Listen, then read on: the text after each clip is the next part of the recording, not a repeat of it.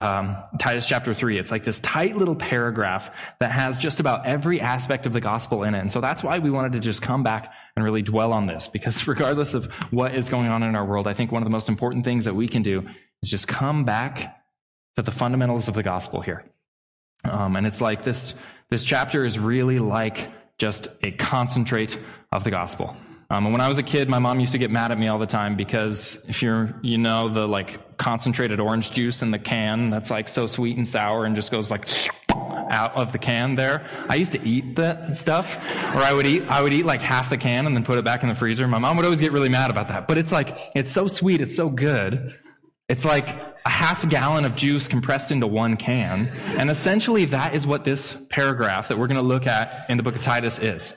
It's essentially like the whole gospel just like concentrated and compressed into this little can. And so what my hope today is to actually like add water to it for you guys, to actually like give you some gospel juice here, to expand this that's just been packed into this rich little paragraph, because this really is important.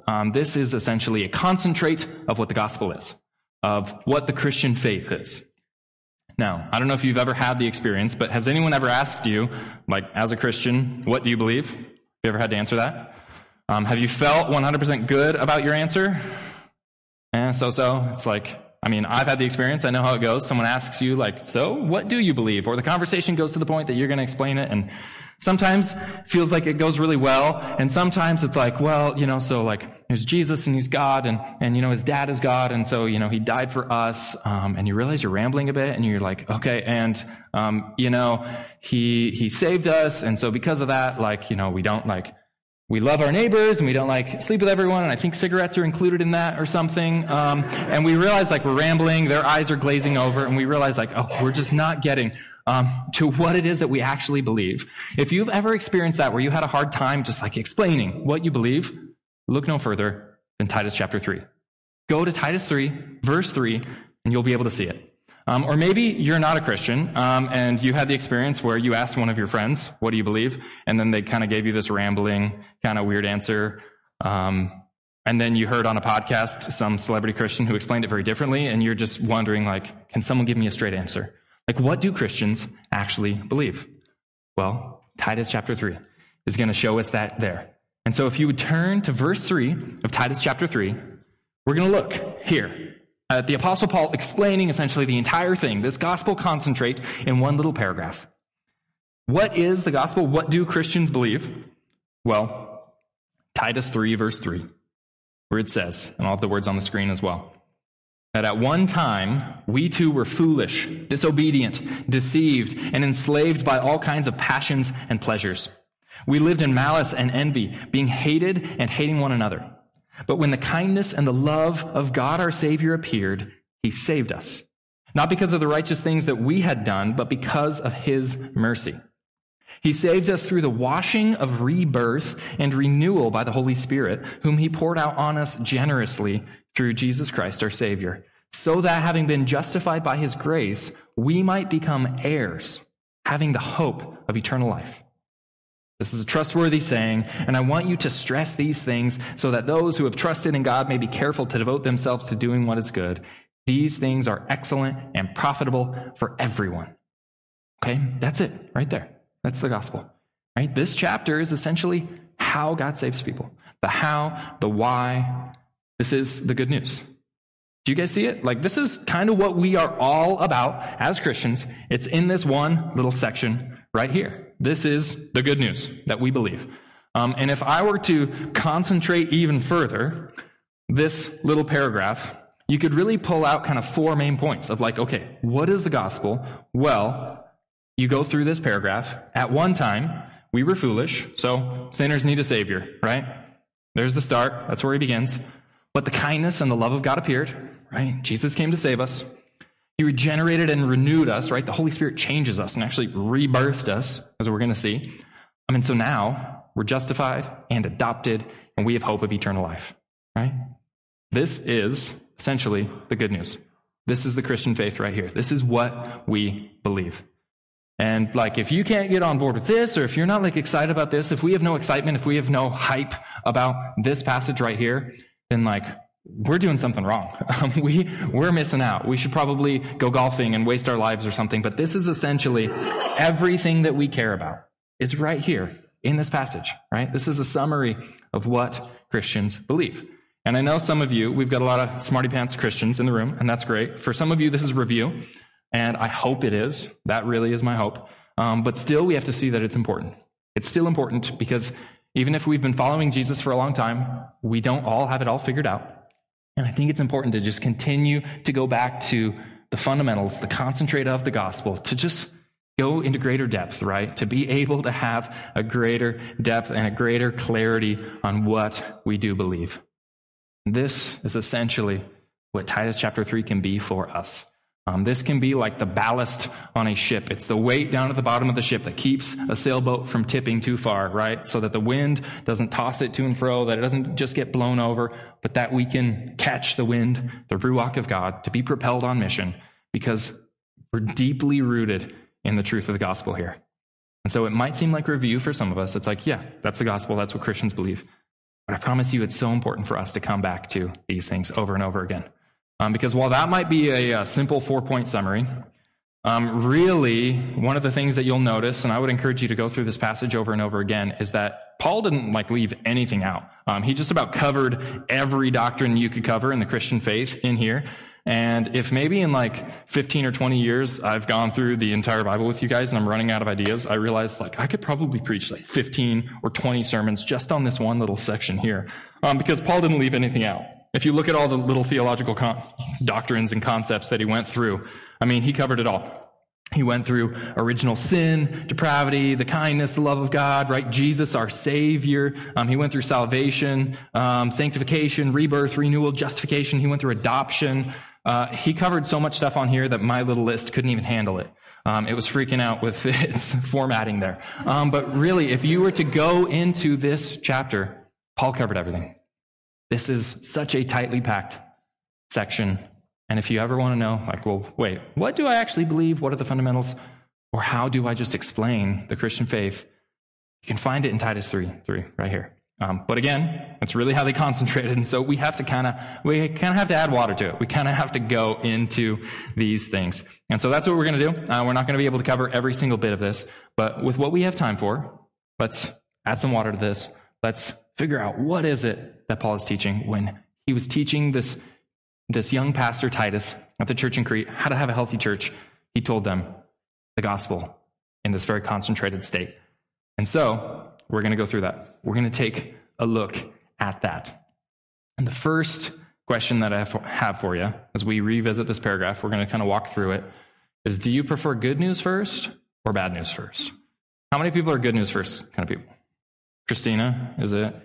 Okay, Tatiana. How many people are bad news first? Give me the bad news first. Okay. Well, good. Okay. Because if you can't tell, the Bible actually takes a stance on that debate. Sorry for you two who prefer the good news first. But Paul begins here. At one time, we too were foolish, disobedient, deceived, enslaved by all kinds of passions and pleasures, right? He goes on to say, we were hated and we were hating one another. And you're like, man, it wasn't that bad. But he starts out with the bad news. Bad news first. And the reality is, with our faith and with the gospel, we have to start with bad news. Unless we start with the bad news, we won't actually understand why the good news is any good. We'll just think maybe it's more good news on top of already good news. We've got to start with the bad news. And he mentioned some of it there. But what is the bad news? The answer is just the news. Any news. If you've ever watched the news, news is bad news. That's what you cover. You cover the things that are bad. Do you know why the news is always bad? Because of sin, because of original sin, because of total depravity here, because it's part of the human condition. Some of you said, because they're manipulating us. Well, sure, but because of sin here. And this original sin, this depravity, frankly, is like the easiest thing in the world to prove in our society, isn't it? Murder, theft, violence, lying, all of the relationships that destroy lives, all the things that the news covers, that's the bad news. And that is a result of original sin here. And this is where the gospel starts here. And obviously this is a big, huge story, and it's important to know that story. It's important to know the story of God creating the world, God creating mankind, and to know that human beings in the beginning were created good, right? That God didn't create bad people or a sinful world, right? Every time God made something, he declared it good. He declared it all good because he can't help but being good. But then Adam and Eve sinned, they rebelled, and the apple doesn't fall far from the tree in a lot of different ways. And so now we have inherited that sin. That sin is genetic. In fact, it's even more than genetic because Scripture says even the rocks cry out to be made right. That actually all of creation is now suffering, is in rebellion to God. In Isaiah, it actually says that, one day when Jesus makes everything right, the sheep will lie down with the lion. Does that mean that all of our favorite Discovery Channel shows as a kid, of like the predators running and chasing everything, is a result of sin? I think my favorite childhood nature documentaries have all been ruined because of this. But either way, that's the bad news. That's the bad news here. And we have to talk about the bad news. I would love to skip to the good news. I would love to just be the bearer of good news and tell you all the great stuff. But if you skip the bad news, then you actually only get half the news. And that gets into the manipulation that somebody mentioned there. But what we have to understand is that God wants us to see the truth of our original condition, the truth of the bad news, in order to see the goodness of what Jesus has done, in order to truly see that. Because the Scriptures, they paint this very plainly, that at one time we were foolish, all of this stuff, that Jesus came to save us from our sin. Right? Not to save us from having a bad day, not to save us from, being born into poverty or not making enough money, not to save us from a tummy ache. Jesus came to save us from our sin. Our sin. In Isaiah chapter 59, verse 2, it says that your iniquities have separated you from God. Right? That is a key phrase, that our sins separated us from God. And in Romans and in the Gospel of John, it says that our sin actually makes us enemies of God. So, bad news is that apart from Christ, we're hopeless, we're guilty, we're lost. We essentially are floating down the river of death. We don't like to hear it, but essentially, we're headed for hell. Right? Jesus, you might know, actually talked about everyone's least favorite subject, hell, more than anyone else. And in John chapter 3, he says that those who don't believe in him are condemned already. It's like your trial already took place. And you're guilty. It's been decided, right? But Jesus is offering a way out. But he has to say, this is the track that you're on. This is the track all of us were on. That this is actually what sin does, and it leads us to that destination. And we have to recognize that though this is a really hard thing to say, and this is like a hard thing to begin our belief with, especially when sharing, we have to include the bad news here. That this, I know, is often used just to put people down, and so we're afraid to have these conversations. Often we feel uncomfortable with it. But this is part of the news that people need to hear. And it's especially important for people to hear because I think we can recognize that all around us, in our friends, in our culture, people are seeking happiness, but people are, it seems like, just sadder than ever before.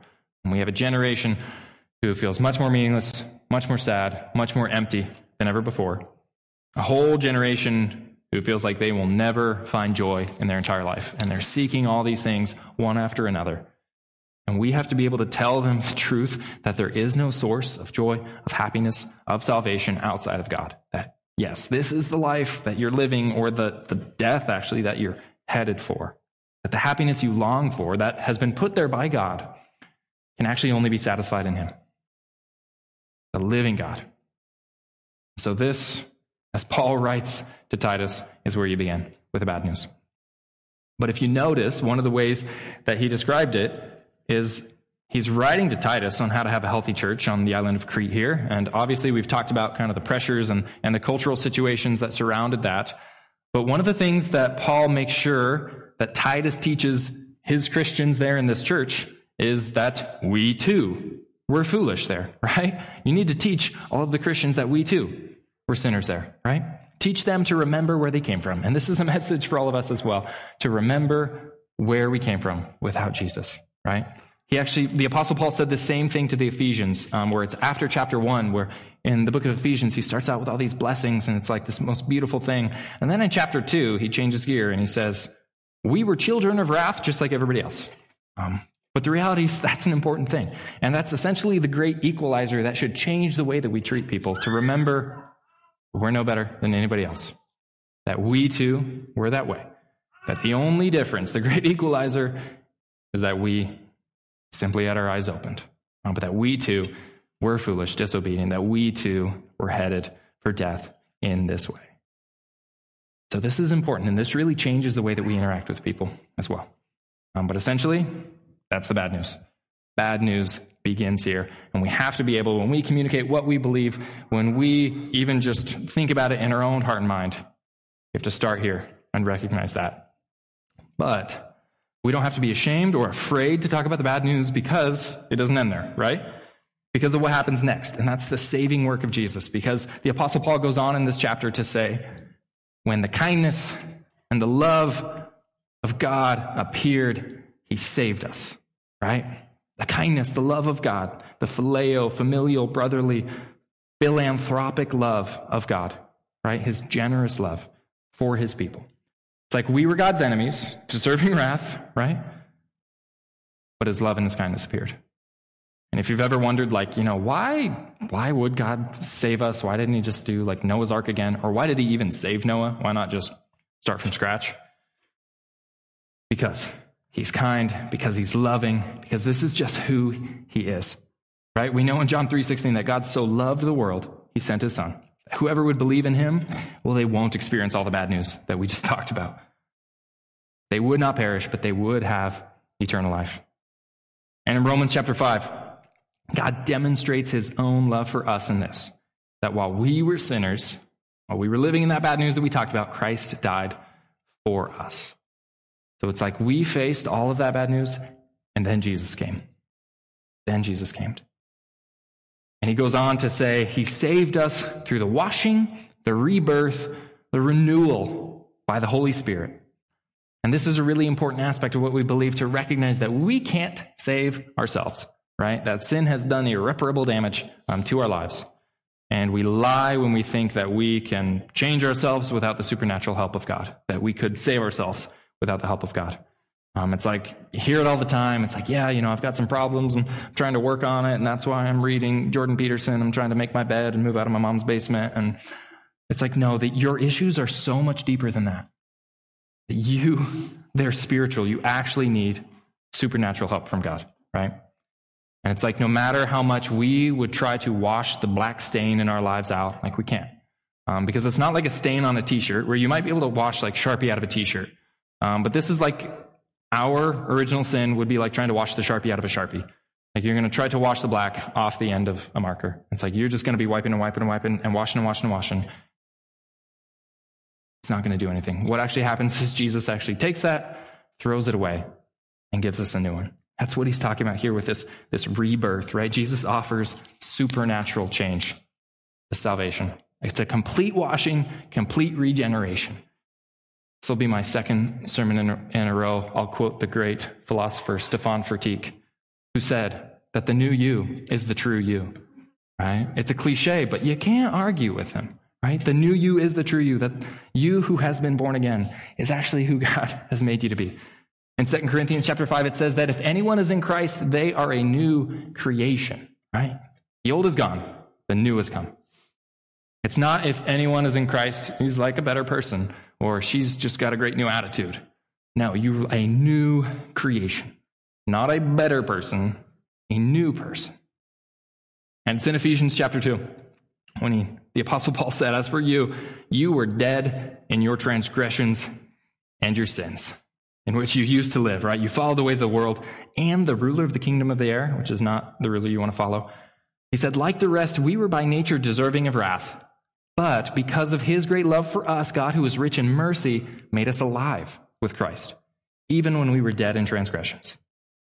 And so notice that language there. Notice the word dead. Apostle Paul just says straight up dead, right? Spiritual death. And this isn't hyperbole. This is to show us the reality of the spiritual life without Christ. And to show us the reality of what we believe as Christians is, as Christians, we don't believe that we were bad and we need Jesus to become good. We believe that we were dead. We need Jesus to be alive, right? And so we aren't trying to, when we share Jesus with others, we aren't trying to talk people out of badness and into goodness. We're trying to show them that they're dead and Jesus has offered life. And I think this really changes the way that we do things, right? We have to see people and be able to speak to them, recognizing the death, like they're dead souls. And so if we as Christians want to rant and rave at non-Christians for sinning, for the way that they live, we are essentially beating a dead horse, right? Where is the kindness? Where is the love in that Jesus showed to us, right? Christians don't believe that you follow God so that a bad person can become good, but a dead person can have life. And then there's so much more as you look at this little paragraph of the nitty-gritty of really what goes on in salvation. And we could spend a lot of time just on rebirth, renewal, on sanctification here, but just skip ahead to the line where he says that we have been justified by his grace, right? Having been justified by his grace. Because this is a really important line. Justification is legal language here. It's declared legally innocent. We deserve punishment. We deserve death. We're guilty. We've received pardon, forgiveness. It's like we committed a crime and we all saw it, but Jesus says, you're free to go. God says, you have been justified. And in Romans chapter 3, Apostle Paul says that all you Christians, you're all sinners, and all are justified freely by his grace through the redemption that came by Christ Jesus. That God presented Christ as a sacrifice of atonement through the shedding of his blood to be received by faith. He did this to demonstrate his righteousness, because in his forbearance, he had left the sins committed beforehand unpunished, right? He gave us justification. Justification. And if we think about this, our guilt was, rebelling against God, hating him, cursing God, forgetting the Creator who had created us. And then he, God, Jesus, the one who created us, the God that we are rebelling against, the one that we are an enemy of, laid down his life to forgive us and to justify us. And it's like in the spiritual world, what Jesus did is right there in the courtroom as we were the ones hating him. Essentially, Jesus said, here's all my blood shed for all of their bloodshed. Here's my blood for their innocence. And so we believe that his blood covers any of the sins that we've committed, right? That our guilt for eternal punishment has been washed away. It's been justified. It's just as if you never sinned, right? Essentially, you're free to go. That's what this means. You were guilty, and now because of Jesus, the judge looks at you and just says, well, you're actually free to go.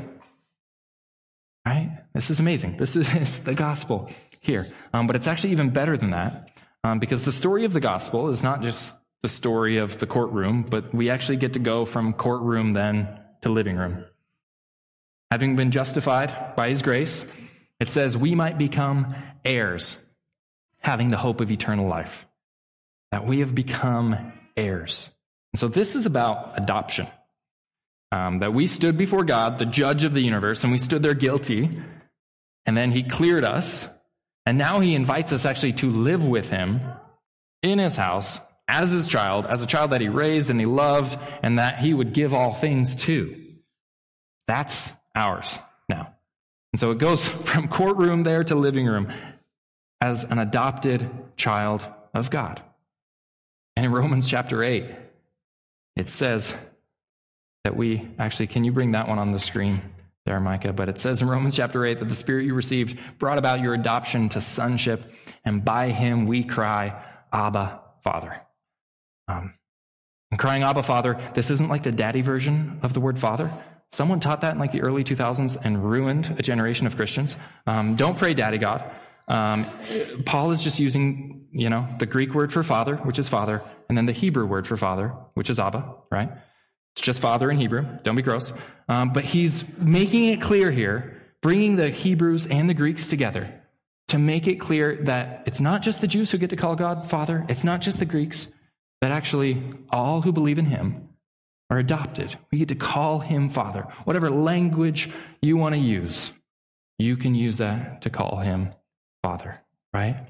And so if you've ever felt a need for deep belonging for this community, if you've ever had a desire that there's some kind of depth to relationship where you could be known truly and loved truly, that desire has been put in you because God is supposed to be our Father, and God has invited us to be adopted by him, right? That we would run to him and that we would receive the welcome, the open arms of a loving dad, of a loving father, right? That the family that we maybe never even dreamt of, it's actually available in Christ.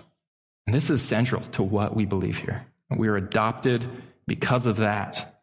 We're not enemies of God. We're adopted as sons and daughters. And this is what Christians believe, right? That we've been adopted as God's kids. And our inheritance then, as it says, is eternal life, right? It's eternal life. Life with him, not death. And you guys, this is the good news. This is the gospel. This is Christianity right here, essentially.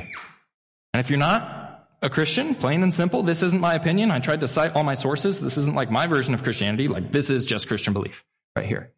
And if you are a Christian, maybe you struggled sharing your faith at any time, like we talked about, you could relate to that situation. Memorize this, know this, come back to Titus chapter 3 over and over again, because this is it. This is a summary of what you say you believe, right? It's complicated. There's so much to it, and we want to just think about, but what about this, and you can't leave this out. And then we end up going through from Genesis to Revelation with someone in a conversation, and obviously their eyes glaze over, and they're like, what are you even doing? We can just turn to Titus chapter 3 here, right? Familiarize yourself with this, memorize it, know this. Titus chapter 3, verse 3. But, obviously, don't just let it end there. I think it would be great if every single one of us had this memorized. If someone asked us, what do you believe? We'd be able to just boom, boom, boom, quote Titus chapter 3. The Apostle Paul doesn't end there, though, just with knowing it. Because at the end of this little paragraph, he says, I want you to stress these things, so that those who have trusted in God, that's you guys, may be careful to devote themselves to doing what is good. Right? That God's grace, God's mercy is not now licensed to just kick back, do whatever we want now. But God's grace is actually empowerment, pushing us towards righteousness. And if we're continually falling into sin, if we're continually just ignoring people who need help and who God is pushing us towards, then the reality is that we are not using his grace. As we sang today, that could be abusing his grace in that case. That the purpose of his grace to push us towards holiness, to push us towards his purpose. It gives us power over sin. And he mentions over and over again about the Holy Spirit's work. And that's one of the things that the Holy Spirit does in us, is he gives us power over sin. This new birth, this new life, he gives us. But then in that new life, he's then with us. Just as we prayed about, that we're the temple of the Holy Spirit, and he's in us, shaping us. And you could get into a whole conversation about sanctification, right? That throughout our lives, the Holy Spirit is at work in us, empowering us towards maturity, pushing us towards transformation into the person of Christ, to look more like Christ. And so with the Holy Spirit, this holiness, this being committed to good deeds, is actually possible. That we're called to be holy, and we can't be perfectly holy in this life. But since we have him with us, we can obey, at least. I do believe that obedience to God is attainable. I do believe it's possible.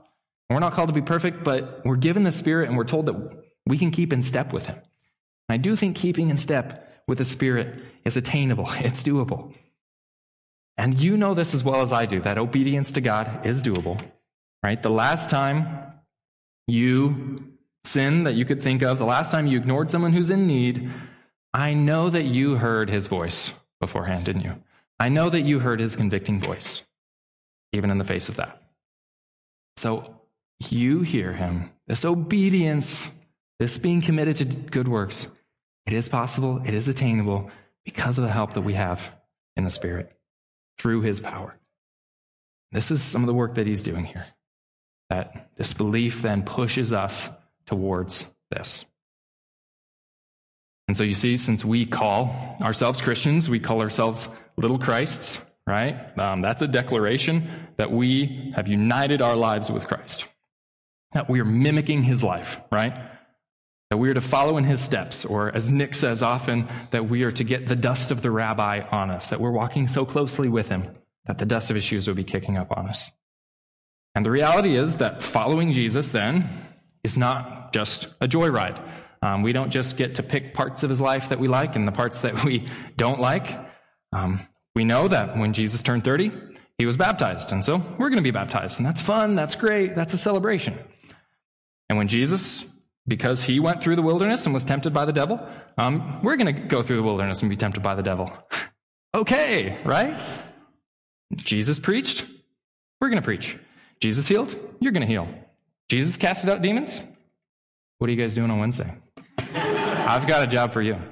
But the reality is that Jesus went through good times and he went through bad times, and so will we, if we are living a life that is mimicking him. But the difference is that we get to go through life united with Christ, with our Savior next to us every step of the way, right? We're united with him in the joy and in the goodness, but also in the sorrow. But in the end, we know that we are then united with him in his victory over sin and death, and united with him in the ultimate end, resurrection. New body in new creation. That we will be raised like Christ.